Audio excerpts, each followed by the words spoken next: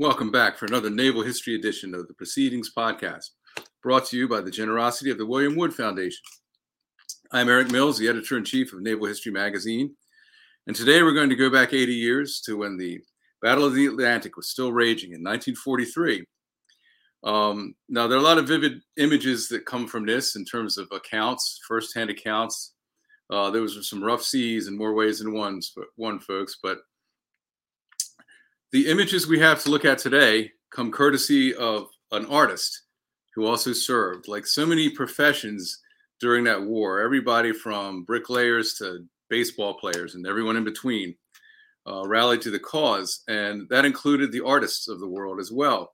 And we're fortunate for history that the artist who was in the Battle of the Atlantic is the artist laureate of the Coast Guard. And he was a brilliant artist, actually, of that Howard Pyle School, NCY school, early 20th century, beautiful book illustration, one of my favorite genres of art. So naturally, I'm thrilled to see that sort of artistry applied to his important event as the Battle of the Atlantic. And here to tell us all about this and this amazing artist who saw combat at the same time he was capturing the images around him is the Atlantic Area Historian for the U.S. Coast Guard, William Thiessen. Bill, welcome aboard. Thanks for joining us. Happy to be here. Thanks, Eric. Good to be with you.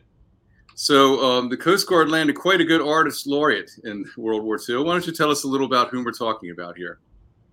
So Anton Otto Fischer was orphaned at a young age from Germany, and he decided to start a life on the ocean, and to because his stepfather originally was a ship captain, he decided to start out a life on the sea and did coastal and local sailing in the European area. But then he went to the high seas, sailed over the Atlantic, sailed up the Pacific coast of the U.S., and so he did quite a bit of high sea sailing as well. And that was the inspiration for him becoming an artist later in life.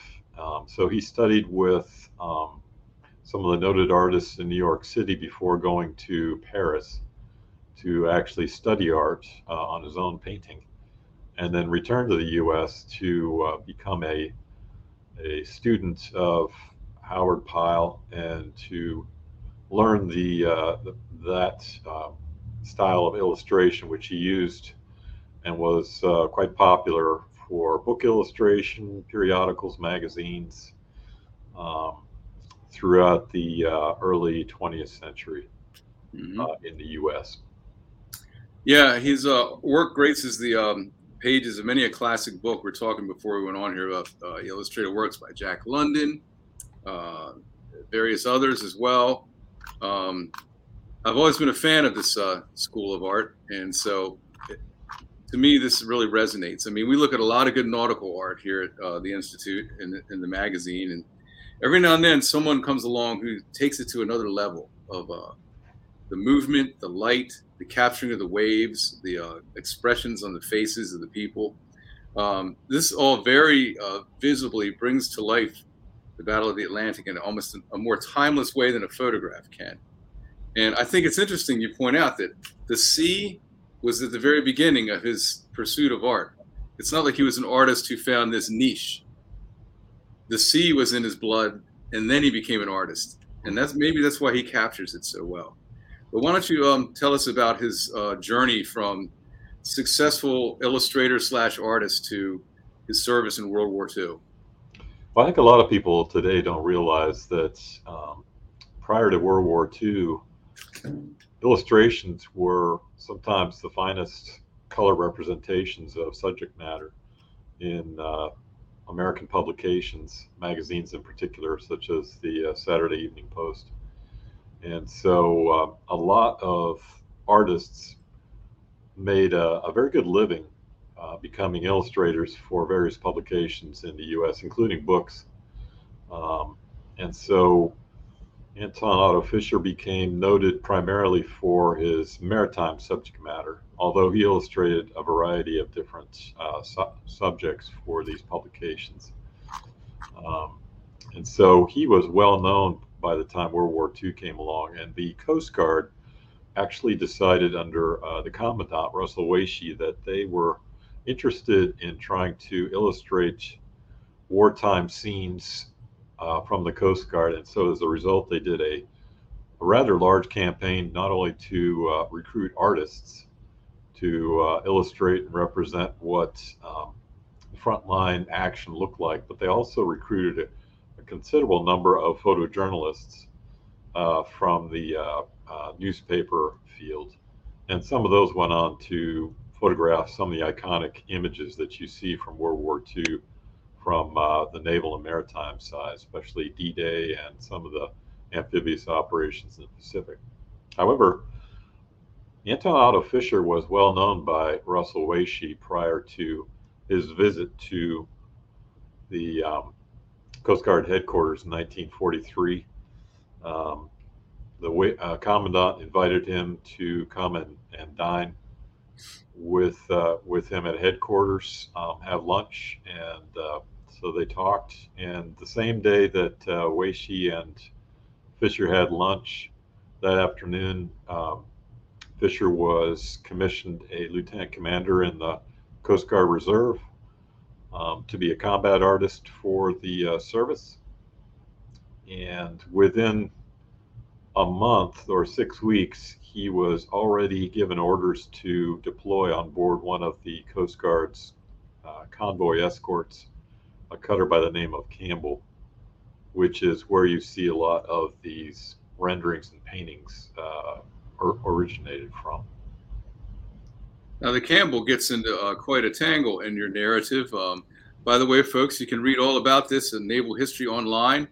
The article is called Eyewitness to the Battle of the Atlantic. And as you can imagine, it's profusely illustrated with some very colorful imagery, as well as quite a sea story as well. It's not just an art gallery. The Campbell gets into quite a fracas with the U-606, I believe it is. Why don't we tell about that? So Fischer actually deployed on the convoy outbound from the East Coast to the UK, and didn't encounter too much trouble on that leg of the trip. But on the return trip, outbound from the UK to the East Coast, they encountered a really large wolf pack just a few days out from ports in the UK. And as a result, the Campbell was tangling with up to 6 different U-boats in its attempt to protect the convoy. And it was convoy ON 166, meaning outbound to North America 166. At the same time, they were not only battling the enemy, but the Campbell, and with Fischer on board, was also battling the elements. There was a really bad gale storm that was taking place while they were underway, scattered a lot of the ships from the convoy.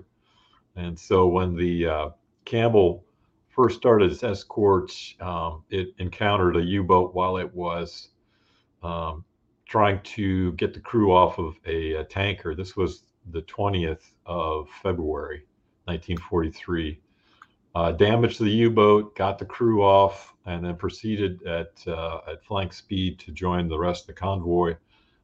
It battled a number of U-boats on the way to getting back to the main body of the ships. And when it arrived there, another U-boat, U-606, had already sunk 2 ships in the convoy, damaged another, and it had actually incurred its own damage at the same time. It had to surface due to the damage it had received from depth charges. And so this battle took place on the surface between the Campbell and the U-606 in the very early hours of February 21st in the dark. Can you imagine? They correct me if they ram the U-boat, do they not? That's correct. The entire time this was taking place, Fischer was on board and sketching a lot of these scenes the best he could under combat conditions. So a lot of this was eyewitness imagery that was later painted in color. The U-606 was attacking with his deck gun and trying to sink more merchant ships. Campbell went to flank speed to ram, and as a result, it did a glancing blow on the U-boat, and as a result, the planes that were in that steer the boat in vertical sea element actually gouged a hole in the engine room spaces of Campbell. So water began to flow inside the ship while it was battling this U-boat. All guns were brought to bear. Searchlights were flipped on, and as a result, the main guns, primarily in the stern of the cutter, were brought to bear on the U-boat. I think the aft gun poured about 30 rounds into the conning tower and the fuselage of U-606, and was devastating fire that decimated the crew that was on deck trying to fight back with the submarine's deck gun. That's quite a lot to be going on while you're also sketching illustrations of the action. It boggles the mind. I mean, just to be there in the thick of it, regardless of that, and then you add that extra layer of creativity on top of it. There's a certain extra courage to that, in a way, that speaks well of the spirit of the artist, I think. Fischer was an old salt. When they were going steaming through the storm and the gale, he was actually enjoying himself, and a lot of members, his shipmates on board the Campbell, were actually seasick and incapacitated by the weather conditions. So he was probably one of the best choices to be a combat artist for the Coast Guard, because he was actually adept at interpreting and recording this combat action while it was underway. And it was truly probably one of the most dramatic combat events in escorts that the Coast Guard had during World War II. That's pleasantly ironic in a way. It kind of flips the conventional narrative you would predict, where you got the old salts, the grizzled salts on there, sea weathered and seaworthy, and then among them is this artist who's been assigned to chronicle the events, and you'd think, oh, here's the effete artist, taken from his loft and comfort in the city, and he's out here in the bounding main with us. Yet he himself is the saltier one. He knows what it is to be on choppy seas. So it's rather ironic too, because he was born and raised. His early life was Germany, and he actually spoke with a very heavy German accent. And when Weishi decided he wanted to make Fischer a combat artist for the Coast Guard, the Coast Guard Intelligence Office had some misgivings about bringing aboard an escort, just because they thought that he might be a security risk. But Weishi overruled that and had him deploy with the Campbell anyway. So it must have been pretty interesting when the Campbell finally prevailed and the U-boat gave up. Commander ordered abandoned ship. There were only 5 members of U-606's crew that survived at that point in the duel between the cutter and the U-boat.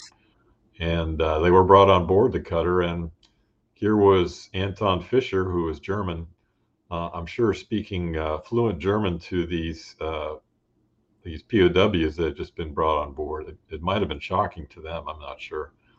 But it was an interesting and ironic situation. They probably weren't expecting that. They bored, vanquished and defeated, but rescued, and here's somebody speaking their native language. I can understand why they'd be a little leery of that in the time of war, but you don't get any sense that he came here, and he didn't ever go back to Germany or anything. I think he became like very much an American, once he got here, like so many people did at that time. Yeah, he was a huge New York Yankees fan. That's right. It was Yankees, cigars, and poker, right? Yeah, he embraced the American lifestyle, and his home was near Woodstock, and it was kind of a community of artists at that time, as it would become later on for musicians, for example. So he really was one of the original creative people that inhabited that space, and that's where his studio, where he moved his studio to as well, to Kingston. And so all of the sketches that he produced during the convoy escort duty, he went back to his studio and was still on orders when he was painting in his studio as a reserve lieutenant commander.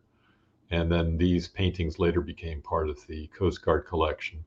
But like I said, Weishi and actually public affairs division of the Coast Guard at that time thought that combat artists, photojournalists were some of the best people to have on board for recruiting, as well as for propaganda such as posters and for war drive imagery and illustrations. And in fact, it's true, because you can see in this collection of images, and we actually have quite a few more in the Coast Guard collection, that these are very rich and detailed color representations of what it was like to be in this sort of combat action. And if you look at the imagery from World War II, virtually all of it is black and white photographs. So except when you get to the end of the war, when you do see some color films, maybe some color photographs, but up until the latter part of the war, it was primarily black and white. So this is a really rare piece of art history, because it's somebody who was an eyewitness to one of the most dramatic escort duties in World War II combat. He was right there during a gun duel between a U-boat and a Coast Guard cutter, and the U-boat was sunk and the cutter almost sank as well. It lost all of its power when its engine space is flooded. And Fischer and the rest of the people on board, the 50 crew members from the tanker that were rescued, the 5 German POWs, and any non-essential crew, all had to be evacuated to other ships because they were unsure that the Campbell would survive. It was dead in the water for 4 days before it was finally towed away to Canada. But meantime, there was a skeleton crew trying to save the vessel before it filled with water and sank, which fortunately they did. That's just it. I mean, it's one thing to have a combat artist on board, but to have a combat artist on board when a particularly actionful amount of combat occurs, it's like you can't plan that. And it makes you, it kind of begs the question. There's so many other moments like that in this cataclysmic war that didn't have the combat artist right there. And think of how much more vivid a picture we'd have of what we know it from the records and whatnot. We have a vivid picture, but not a visual, striking picture of it. And what you just said really resonates for me, because that's especially true, the black and whiteness, the monochrome quality of the images of World War II. That, to me, most fully applies to something like the Battle of the Atlantic. I think of all the images of these gray, dismal, bleak, choppy seas, these gray vessels pounding through there. And it's the most black and white theater of the war I can think of. And to see it captured with such vivid color, I mean, it really does remind one of the sort of heroic style, classic story illustrations that he did for a living. And the classic novels he illustrated and the magazine covers he did. It's a rich period of art, and then to have that implanted on this very crucial part of the war, you're right. It's a treasure trove, and it makes you wish there were more of those. Did they deploy him elsewhere in the war? I mean, is this the main work we got from him of sort of historical value from the conflict? Because I know he's a prolific artist otherwise. He was prolific, and this collection is the main work that he did. There are other pieces in the Coast Guard collection that I didn't select just because they weren't a part of this convoy escort duty. However, he did do, I would say, another dozen or more paintings of life at sea with the Coast Guard that are not necessarily associated with convoy duty. But I would say that he ended his reserve career. He started in 43 and he was decommissioned in 1945. So he spent much of the 2 years that he was a member of the reserves painting these images in his studio up in Kingston. Mm-hmm. But this, I'm sure, was probably one of the highlights. In fact, it probably was the highlight of his career as an artist, to be actually deployed on a combat vessel during combat action, because that, like I said before, was his specialty, was maritime naval art. So it was really a chance to use his skill sets to the best of his ability. And I suspect he probably got a certain amount of excitement and reward out of doing this duty for the Coast Guard. Yeah, in fact, now that you mention it that way, this makes sense that this could have been the very apotheosis of his artistic career, because it melded the two worlds that he occupied, the seafaring and the painting, in a very eventful moment on the sea and in history. Well, he continued to paint after the war. I mean, he lives all the way to like into the early 1960s, correct? And correct. Mm-hmm. He continued to be prolific. This has made me interested to look up more of his art and find out more about him. I believe was his wife an artist as well? So his wife was an artist. She was also the daughter of the skipper of the USS Maine, which was, of course, sunk in Havana Harbor in Cuba. Last name was Sigsbee.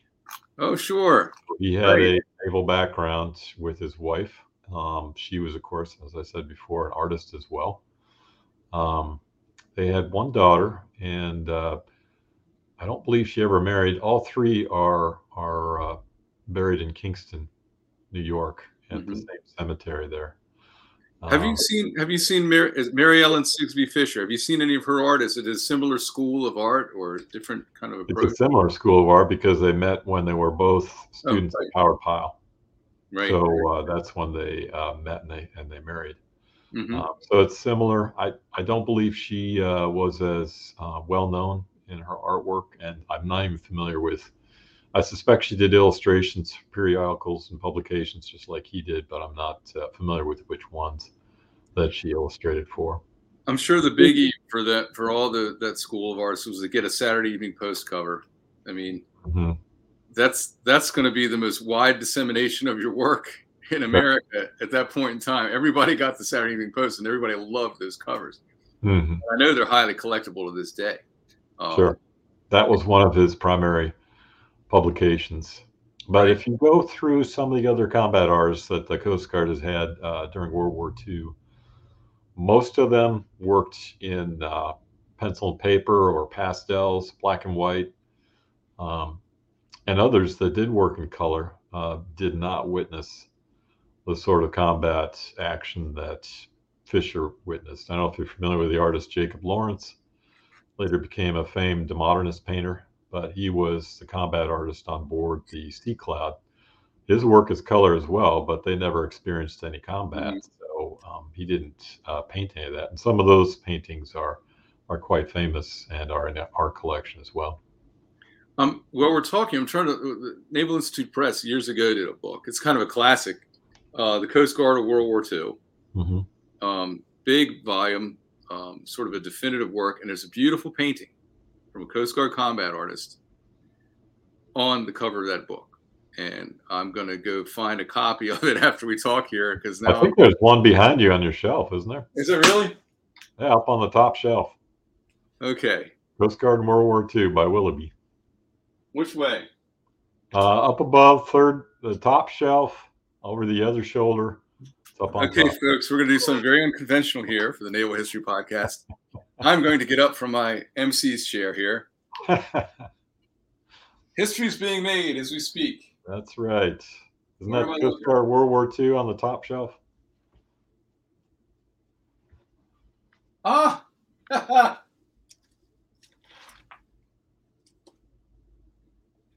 All right, everybody out there in podcast land is thinking this was staged between Bill and me, but it was not. That was an unscripted, unplanned event. It was serendipity and meant to be that this was behind me. But yeah, see, look at this. That's a pretty neat shot right there. Let me see if I can get this on here. Oh, it's all glary. You can't see it, but it's a great shot. You know, storming a beach, guns blazing.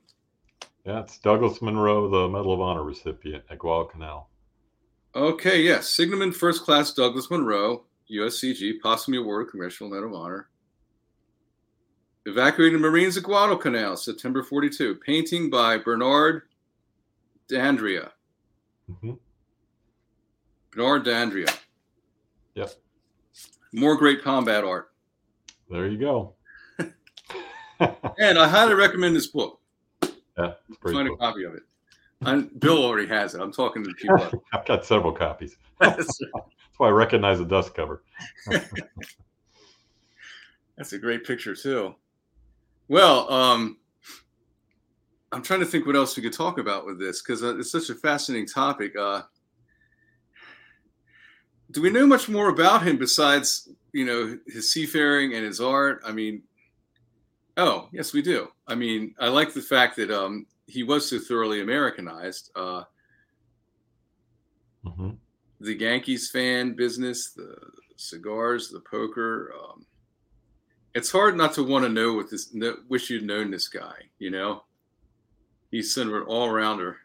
He was really quite a character. In addition to what you've mentioned already, he was a really proficient piano player. I have images of him playing the piano at home. So he was quite musical. He was just a all-around creative personality. But he also was a big believer in homegrown food. And so he and his wife, one of their biggest pastimes was tending the garden at home in their place there near Kingston in New York State. So just had a very interesting lifestyle as well as a career that spanned several decades and was interesting as well.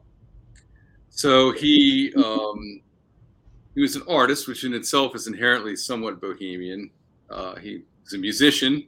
He liked to grow his own food. He lived in Woodstock, New York, and he died in 1962. You have to wonder if he'd lasted for another 8 years or so, what he would have thought of what transpired there. But 7 years later, you have to wonder. Maybe he would have enjoyed it. I don't know. He could have been the elder statesman of what was going on. That's right. Well, Bill, it's a pleasure, and it's always a pleasure to have you in naval history. And sure. Make sure you check out this article, folks. It's online. It's Eyewitness to the Battle of the Atlantic. It just published, and it's timed. The events it describes happened literally 80 years ago, plus a week. So it's a very timely time to rediscover this artist and the event that he lived through. And we will be having more things from Bill as the year goes on in the magazines. So stay tuned. I look forward to that as well. Thank you for joining us, Bill. It's been a pleasure. And always a pleasure, Eric. Thank you for having me. Thanks for sharing this beautiful art and this wonderful sea story with us. Sure. I guess that's it for today, folks. I thank you again for joining us for the Naval History Podcast. And until next time, I'm Eric Mills signing off. Best of luck to you and take care.